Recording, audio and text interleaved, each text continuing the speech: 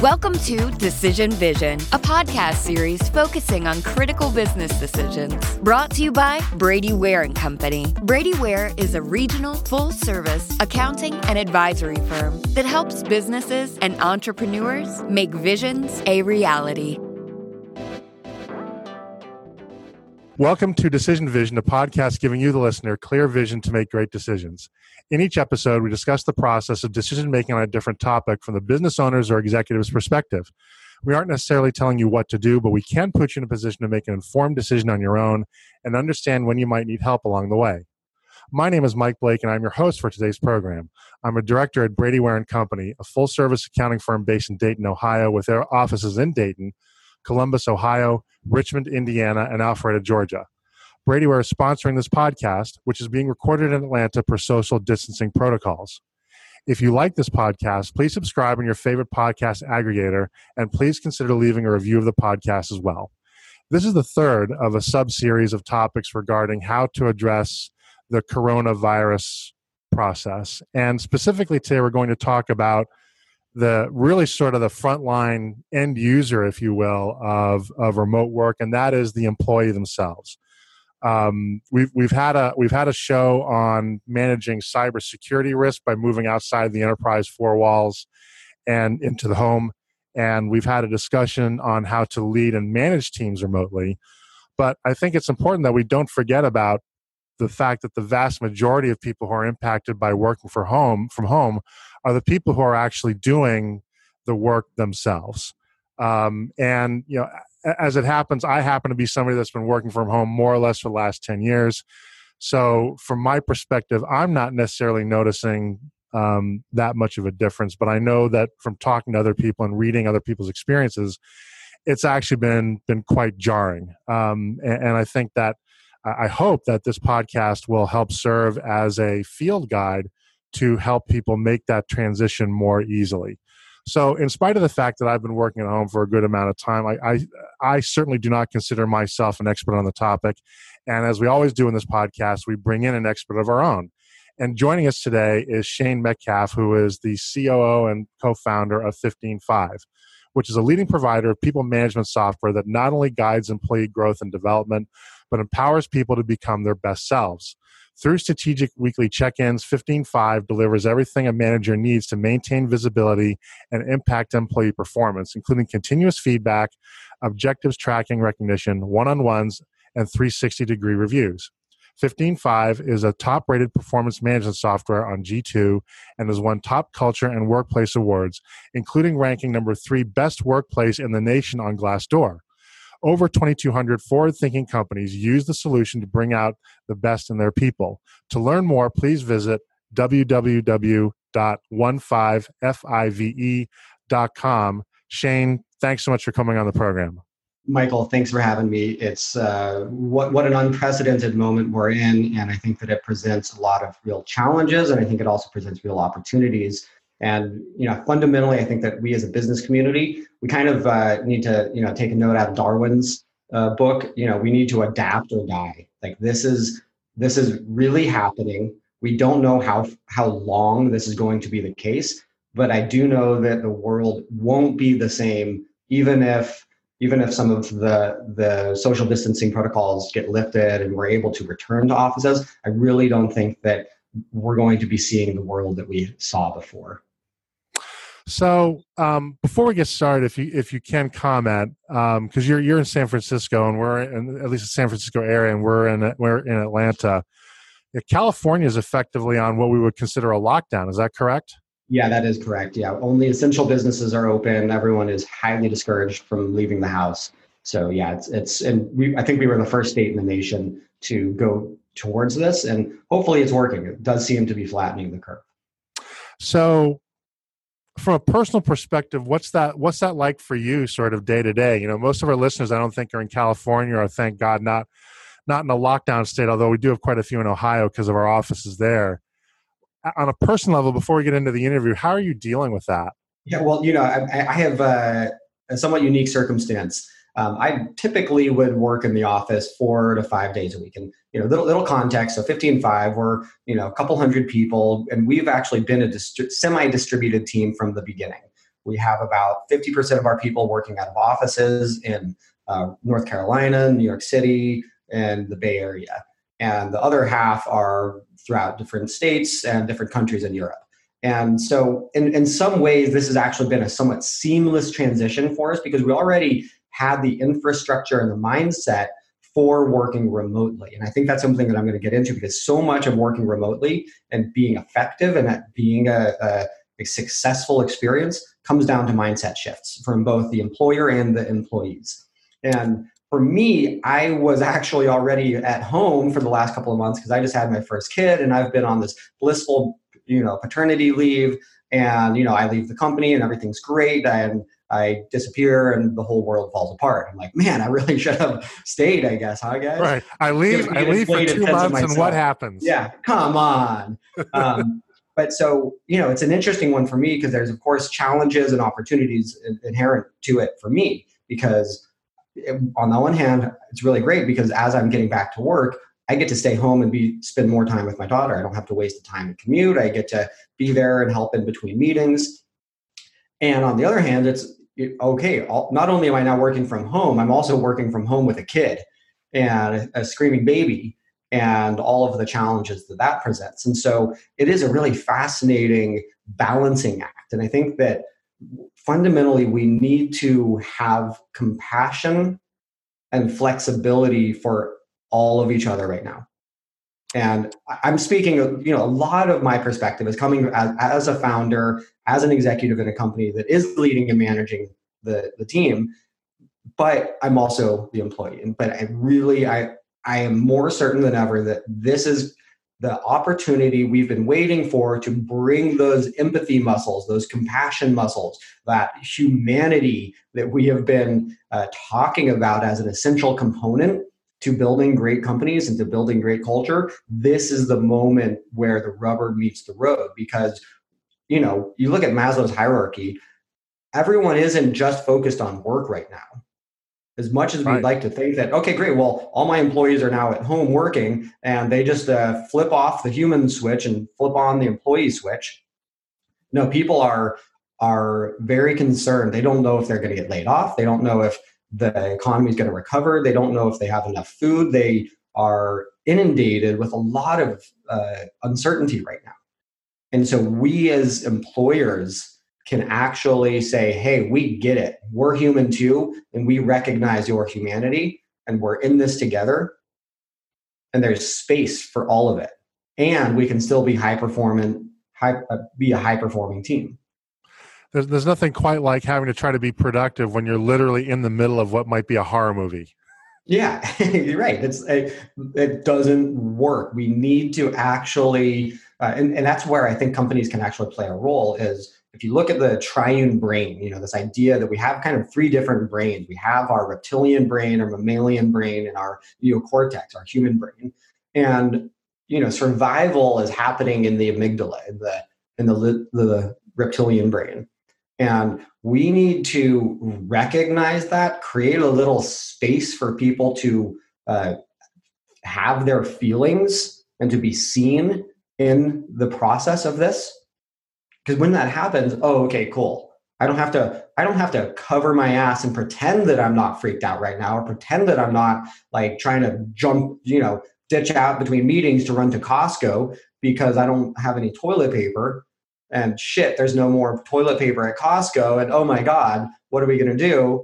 We need to have allowance for the entire human experience. And there's certain ways that I think we can actually structure that. But fundamentally, I believe that it starts with a shift in mindset where instead of making people earn trust, we grant people trust. We say, we know what we need to accomplish as a company. I'm going to grant you the trust that you're going to accomplish that. And I'm not going to be there looking over your shoulder. I'm not going to be checking your logs to see what you're searching for on your computer, because that's the big problem with people of the fear of allowing people to work remotely is, well, what if they don't work?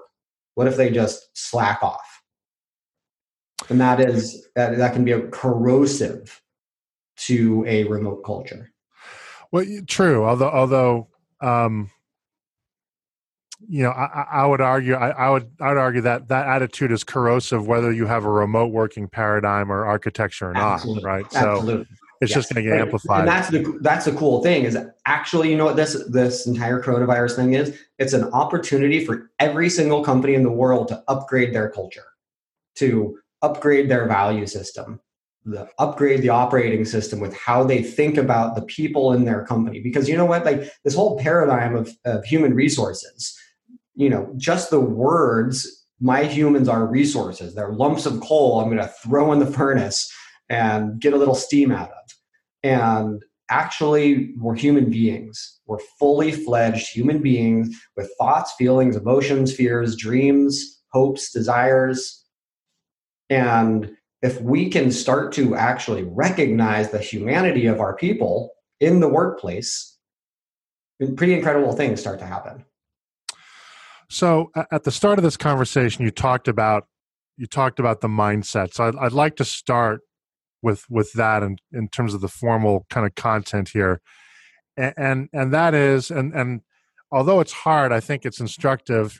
Put coronavirus aside for a second, because coronavirus or not, regardless of the circumstances, one day you're in the office, the next day you can't go in even if you want to, right? And you can't go to Starbucks. You're at home.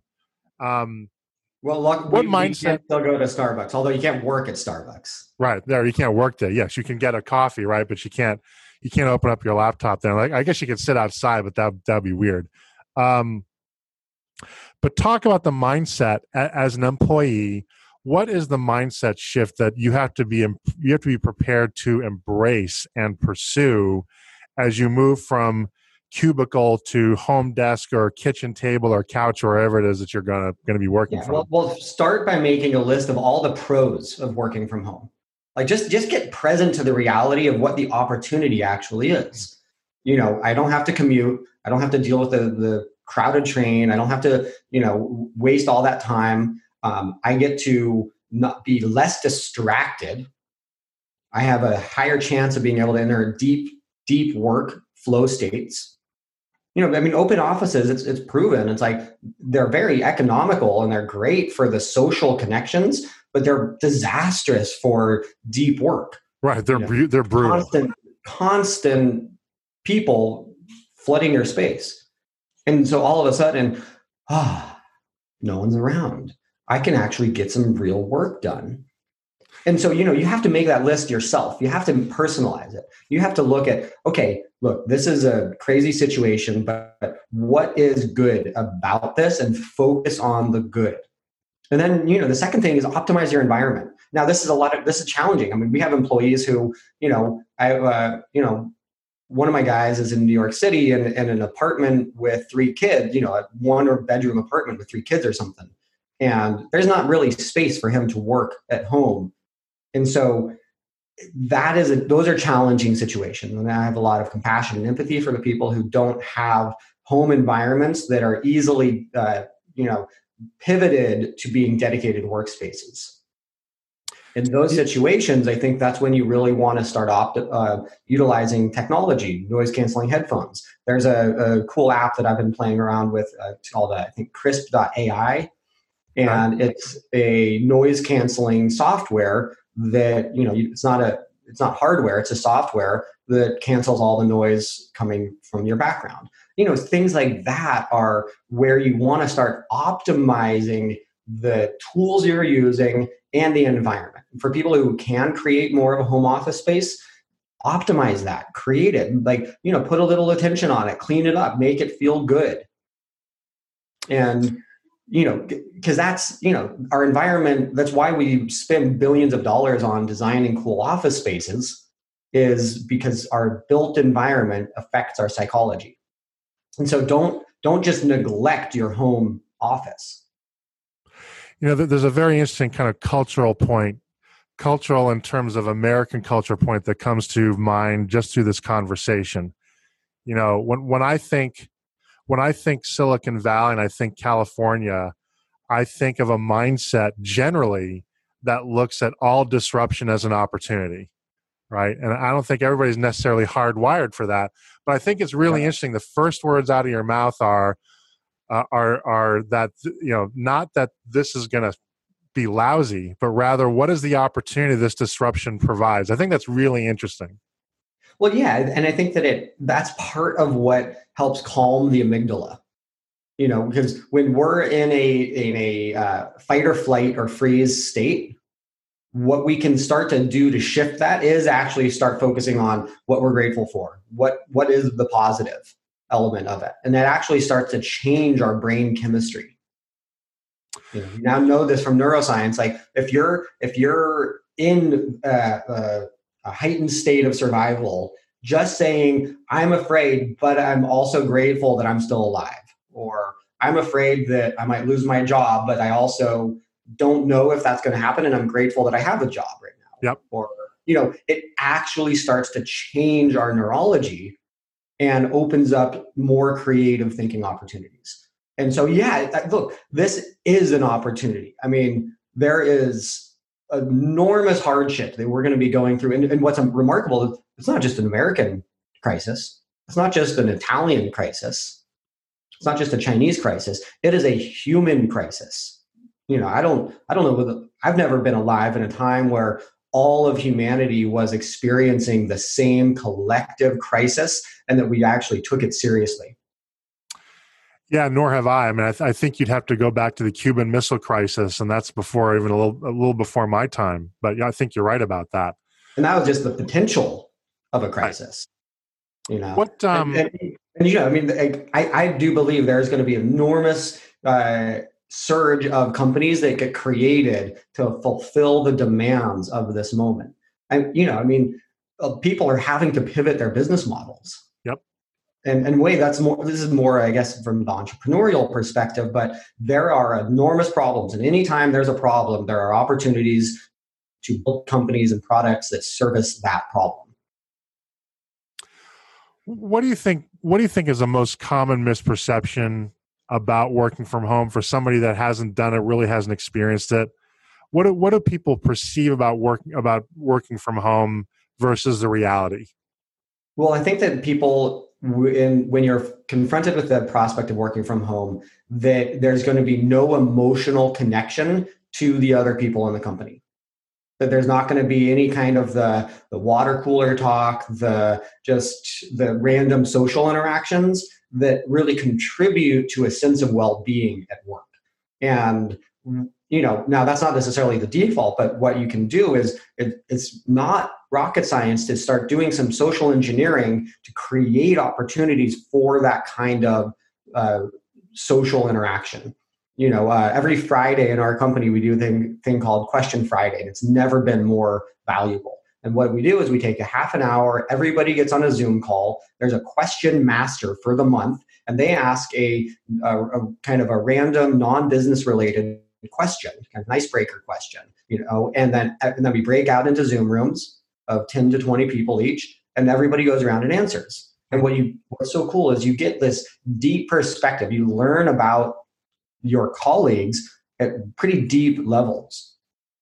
And all of a sudden you're actually having this human connection. And I would say that practice alone is one of the reasons why we've been ranked number 3 best place to work in the country by Glassdoor. That we do things to encourage the non-business related human connection. And that's more important than ever. We begin all of our all hands meetings with 5 minutes of, every Monday we do a 5-minute gratitude meditation. It's not just immediately, okay, here's the business numbers, people. Here's how we're tracking on our objectives. That's important too. But also just little micro doses of connection that remind us that we're actually all just human beings doing the best that we can. So you're put in this position now as a remote worker. What are the most important habits that you need to focus on developing right away in order to make this a success? Yeah, well, look, don't just throw your whole routine out the window now that you're not going into the office. Create a sense of, okay, great. Well, what's my mornings look like? What does my morning practice look like? How do I get prepared for the day? I don't necessarily just wear sweatpants and t-shirts. If our clothing actually affects our psychology. So put on a button-up shirt, get dressed up, see how that actually changes your psychology around this. You want to ensure that there is an abundance of communication. In the absence of information, people often go negative.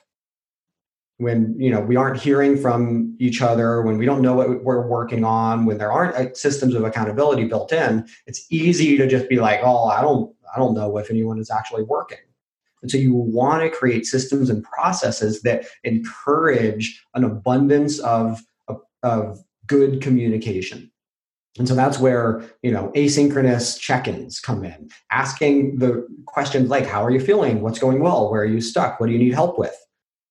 Is insanely valuable because it allows people to share their real experience and the truth of what's actually happening for them, the wins and the challenges. And then that allows for you to have really productive one-on-ones. And, there's a lot of fundamentals. And what I would actually encourage our readers to do, we just released an article that is everything we know about remote working.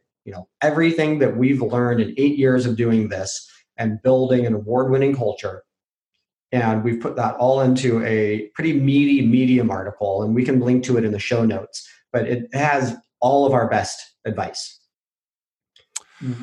So yeah, and other habits, I think that you want to engage in an appropriate amount of kind of, we use Slack and Zoom for everything. Like our three essentials are Zoom, Slack, and 15.5, because that allows for the video connection, which is really important. Video for everything. Don't minimize the phone calls. Turn on video for your calls. It's really important to still see each other, to see that, I'm not just this disembodied voice, I'm actually this human. And the micro expressions that happen with the whole body. I mean, we know that, something like 70% of communication actually happens non-verbally. And so when we go virtual, we miss a lot of that. And video is the closest we can get to it until we have holograms or something. Yeah, that's a good point. Now, of course, one subtle but important difference in our current environment is that many remote workers didn't necessarily work from home, right? And working from home is a subset of working remotely, but that presents its own kind of unique challenges, doesn't it? Yeah, look, the home can be an unpredictable and chaotic and demanding place. I used to prefer not to work from home, because when I would work from home, it'd be like, oh, you know what? I got to take the trash out. And my wife would be like, yeah, you got to take the trash out, buddy. And, I got to go do a little maintenance on that thing. And there can be more distractions at home. And so it fundamentally becomes also a process and a practice of self-discipline. And so if you can start to get clear, well, what does my ideal day of working from home look like? And maybe that involves, creating some, I think, I don't know if you can hear it, but my baby's crying right now. And, my kids with my wife, and, I can hear it, and I'm like, oh man, okay, I'm doing this podcast, and, maybe the crying baby is going to get picked up by the mic, and now that's recorded on the podcast. And you know what? I just have to be okay with that.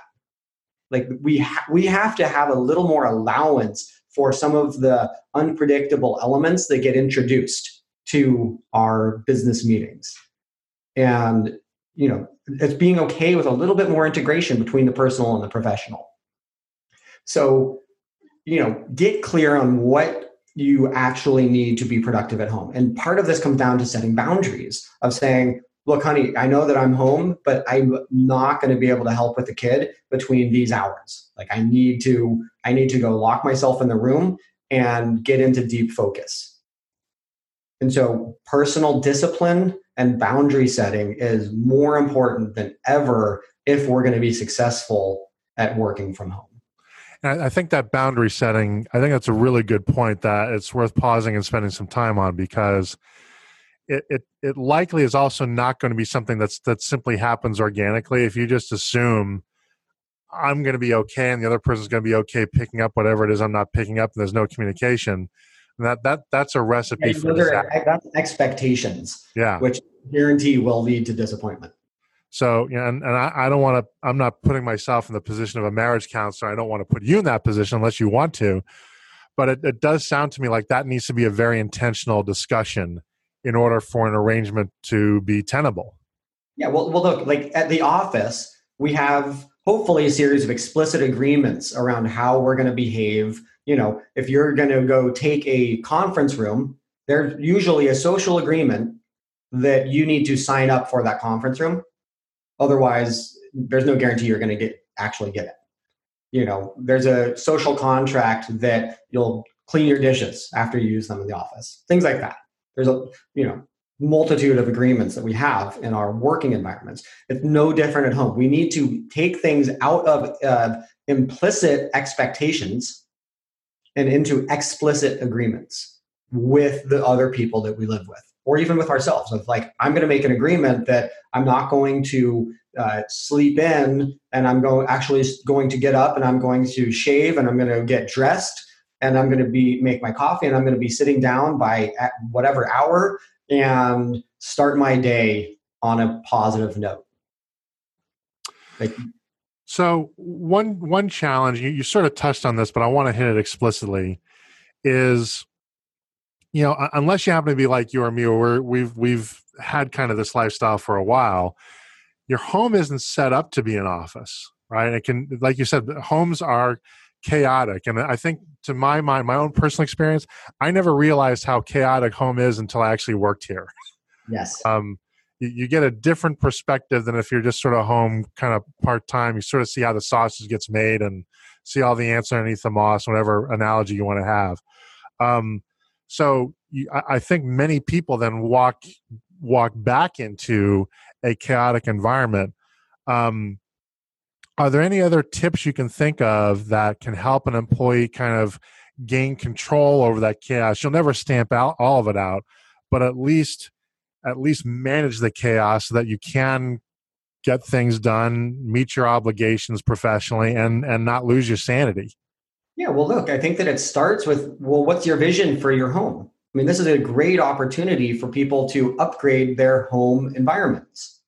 If there's a lot of chaos, what is controllable? Is it that you need to repurpose a room that's right now used for something else, and you say, this is now my home office, and I'm going to paint the walls and get it. I'm going to go ask my employer if I can go steal a desk from the office and bring it home. And so what do you really want?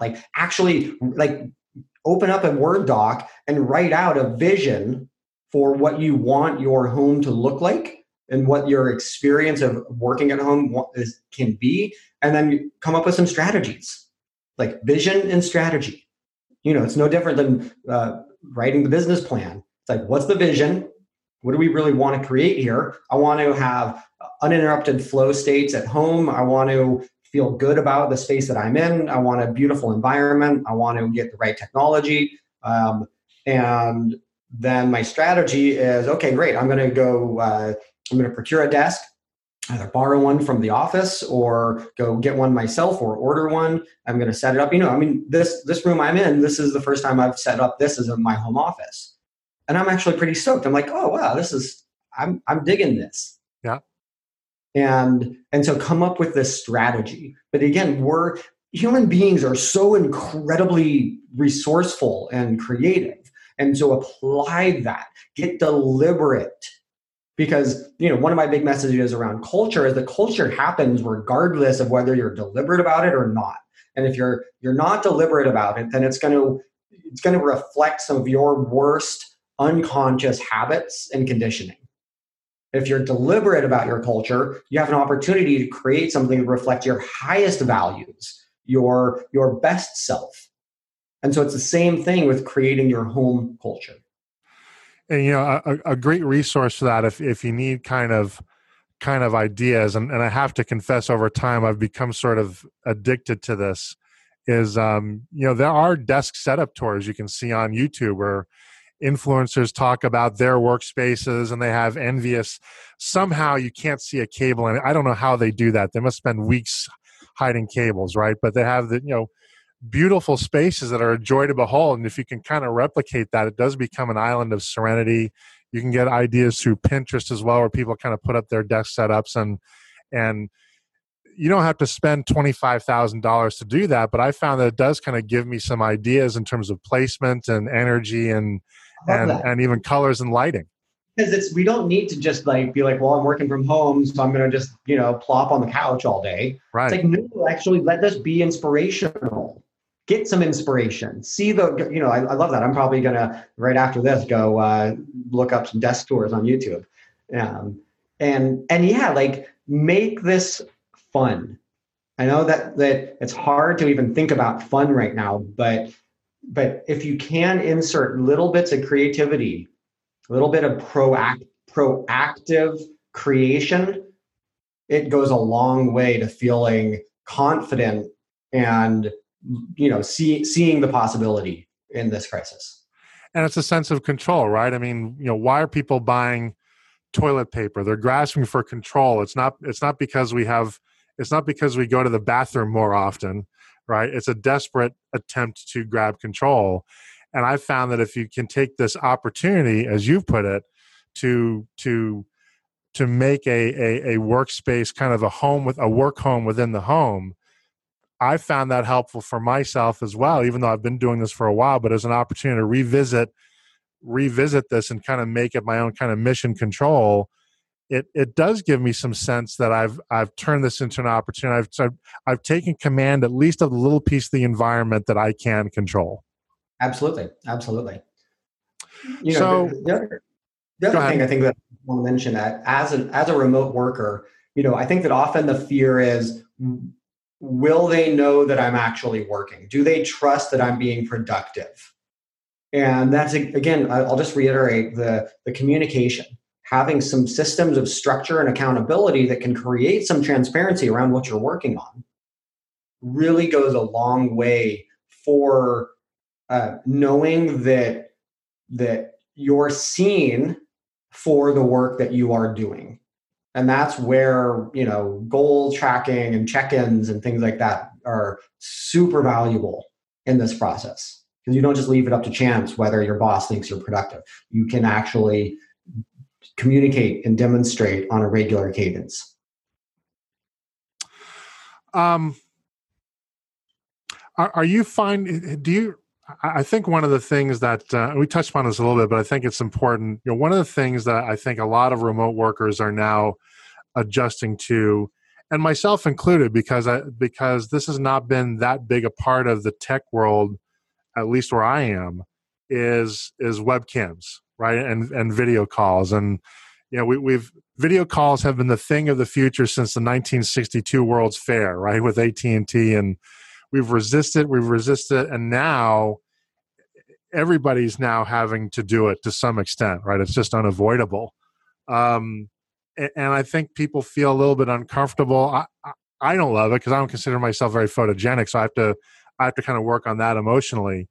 But as important now as those video cues are, we talked about dressing the part, you don't just kind of walk around without pants, even if you're just going to have a neck up view, because you never know if you have to get up. and that could be uncomfortable for everybody involved. Right. What other things do you have to do to adapt to a video cam culture? Yeah, well, listen, look, again, opportunity. This is a good chance to get better on video. This is a chance to work on whatever issues, whatever thoughts and things come up when we're like, oh, well, I don't really want people to see my house. You know what? Clean your house up then. Yeah, it's like, right. It's like up level your home experience. Comb your hair. Another really good trick is don't just look at the face of the person on the video. Look at the camera. Yeah, that's hard. I'm struggling to do that right now. because Yeah, I have an totally. oversized monitor. But you're right; it's hard to do. Yeah, it's really tempting to think that I'm looking at you because it feels like I'm looking at you and I'm looking in your eyes. Right. No, you're not actually. Just practice looking at the camera when you're speaking. And that can go a long way. And so it's these tricks of like, how do I actually turn this into a practice where I can get better at video? Um, my for personal use, I love the app Marco Polo for mobile, and it's just asynchronous video messages, and I love it because it's great to stay connected with friends, but it's really good practice for how do you get better showing up on video. Huh. Because we all need to get really good if look, we know that communication and presentation skills and storytelling is one of the most valuable skills in business. We're now entering a domain where all those things are still true, but we need to do it with the added complexity and added weight of transmitting that energy through video and audio. And so it's all just practice. Like, we're going to come out of the other side of this all way better at talking on video. Yeah, and and there's good reasons to do that too. And it's not just because more direct communication is going to happen on that, but also, video is becoming so important on social media now. And what some people do that I know that they've walked into this as rank amateurs, but now they look like multi-million-dollar productions out of a home studio. Yeah. And a lot of that, I think, is because simply they've practiced, right? How do you become a great chef? You make a lot of lousy food. Yeah, right. Like, one time when I was a coach that I was working with around video, they were like, look, the first 100 videos you make are going to suck. Right. No way around it. Yep. But you just got to do it. You've just got to put in the time and put in the practice and look at yourself, cultivate a growth mindset around it, and just go forward. We can only go forward as a community. There's no reverse. We need to just go forward. The past was what it was, and maybe we need to grieve the world pre-coronavirus, but then we need to move forward. We need to pull up our big boy, big girl pants and just, accept that this is the new normal for now, and we don't know. We don't know how long. Could be summer, could be next year. So, what do you consider as kind of the most important tech that you can have in your house to give yourself, or in your home, to give yourself the best work from home experience and opportunity? Yeah, well, I think that a good pair of noise canceling headphones is essential because of the chaos of home, and just, same with an office, being able to block the world out and move into a more focused state, whether with music or not with music, with noise canceling headphones is really good. Zoom is awesome. Yep. Zoom, Eric, you from Zoom is probably doing pretty well. I'm sure Yep. Zoom doing some pretty good business right now. And, I know there's some other video chat apps out there. We love Zoom. We use it. We've been using it for everything for a long time, and we're continuing to use it for everything. Slack or some other kind of chat app is really useful, and make it fun. Don't just stick to the facts. And that's one of the big dangers of remote work is that, I'm working remotely, so I just need to only focus on work. No, bring in some of your personality, throw in gifts, throw in appreciations, throw in just some of your own thoughts and reflections into channels like the water cooler. We have a variety of channels in Slack. We have a gratitude channel where people just go in and post what they're grateful for. That's connected to the Monday gratitude meditations that we do. The pets of 15.5 we have. And, nothing's better than going and looking at your colleagues' dogs and cats and goats. Yeah. We have some goats in the family, which is pretty cool. Zoom, Slack, and then, it's not just a pitch of our product, but we really do rely on our own platform for the more structured asynchronous communication, getting an insight into what's really going on with people, and being able to ask questions. Like, I can go in and I can ask a question for all 200 people in my company of, what are your biggest concerns around coronavirus? And in a week or in a couple of days, I get all of the answers. And as the chief culture officer of the company, I get to go through and I get to read those and I get to respond to them. And I get to have unparalleled access to the hearts of my people and what's really going on, and figuring out how to problem solve and how to be of service and how to contribute to people that are struggling right now. And then another really important piece in this moment right now is let people know they're appreciated.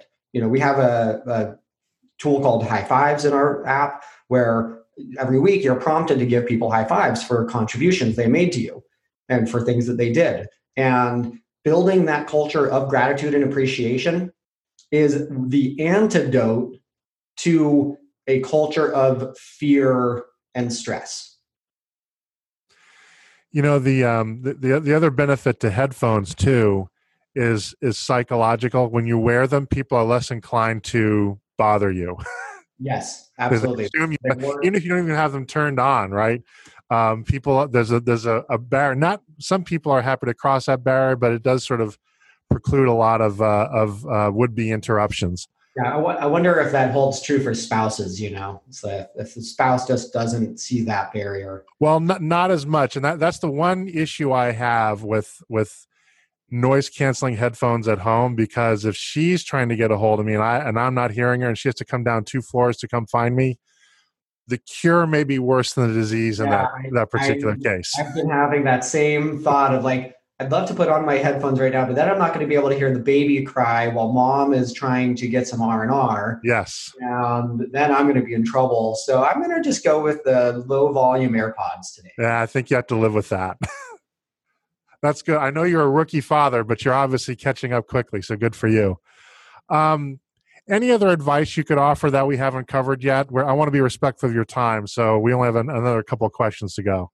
Well, listen, I think that we do need to be looking at the opportunities here. That yes, this is a very serious, crisis that humanity is facing, and there is opportunity to upgrade the operating system. We can build healthier cultures where we're valued and respected as human beings, not just as resources. We can build cultures where we grant trust and freedom, where instead of saying you need to be in the office all the time, we're saying, hey, we actually, as long as you're getting your work done, we're going to loosen some of the chains around how and when you need to work. We're going to start granting more autonomy. And if you look at the research on the difference between intrinsic and extrinsic motivation, one of the highest intrinsic motivators is autonomy, is feeling like I'm being given the autonomy to get the job done in the best way that I see fit. Now, it doesn't mean that we can't get coaching and support and that accountability, but if we're never given autonomy, we're leaving money on the table. And look, it's not like there isn't room for improvement or in the global workforce, 70% disengagement. Yep.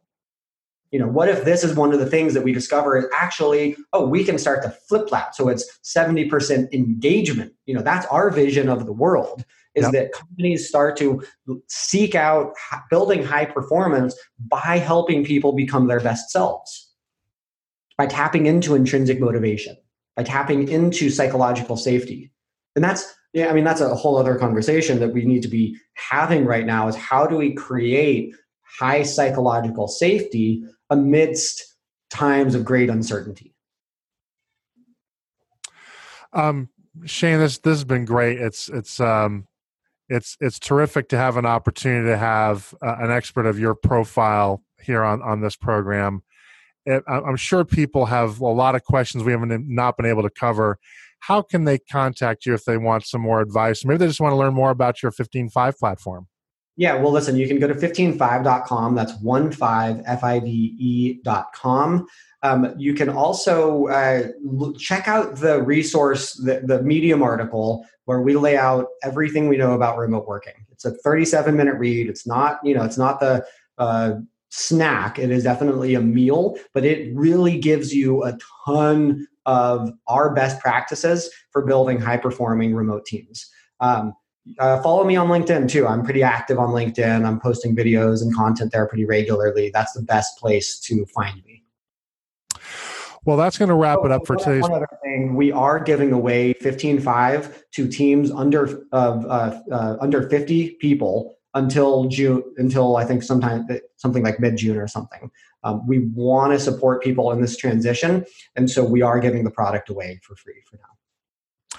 Okay, well, I may check that out. Our Atlanta office has exactly 39 people, so we'll qualify for that. Excellent. Yeah, well, and I'd love to hear what you think, because part of how we're also thinking about this is, okay, cool. We know that our platform supports virtual teams really well, but how can we innovate? How can we listen to what is needed and then build products and services? And that's what I think everyone should really be thinking about. Don't just don't just operate on the same mindset that you were 2 months ago. Think about what has changed. How can I actually create value for this new world that we're in? So that's going to wrap it up for today's program. I'd like to thank Shane Metcalf, who's Chief Culture Officer. I said Chief Operating Officer before, that was a mistake. Chief Culture Officer and co-founder of 15.5, so much for joining us and sharing his expertise with us today. We'll be exploring a new topic each week, so please tune in so that when you're faced with your next executive decision, you have clear vision when making it. If you enjoy these podcasts, please consider leaving a review with your favorite podcast aggregator. It helps people find us so that we can help them. Once again, this is Mike Blake. Our sponsor is Brady Ware & Company, and this has been the Decision Vision Podcast.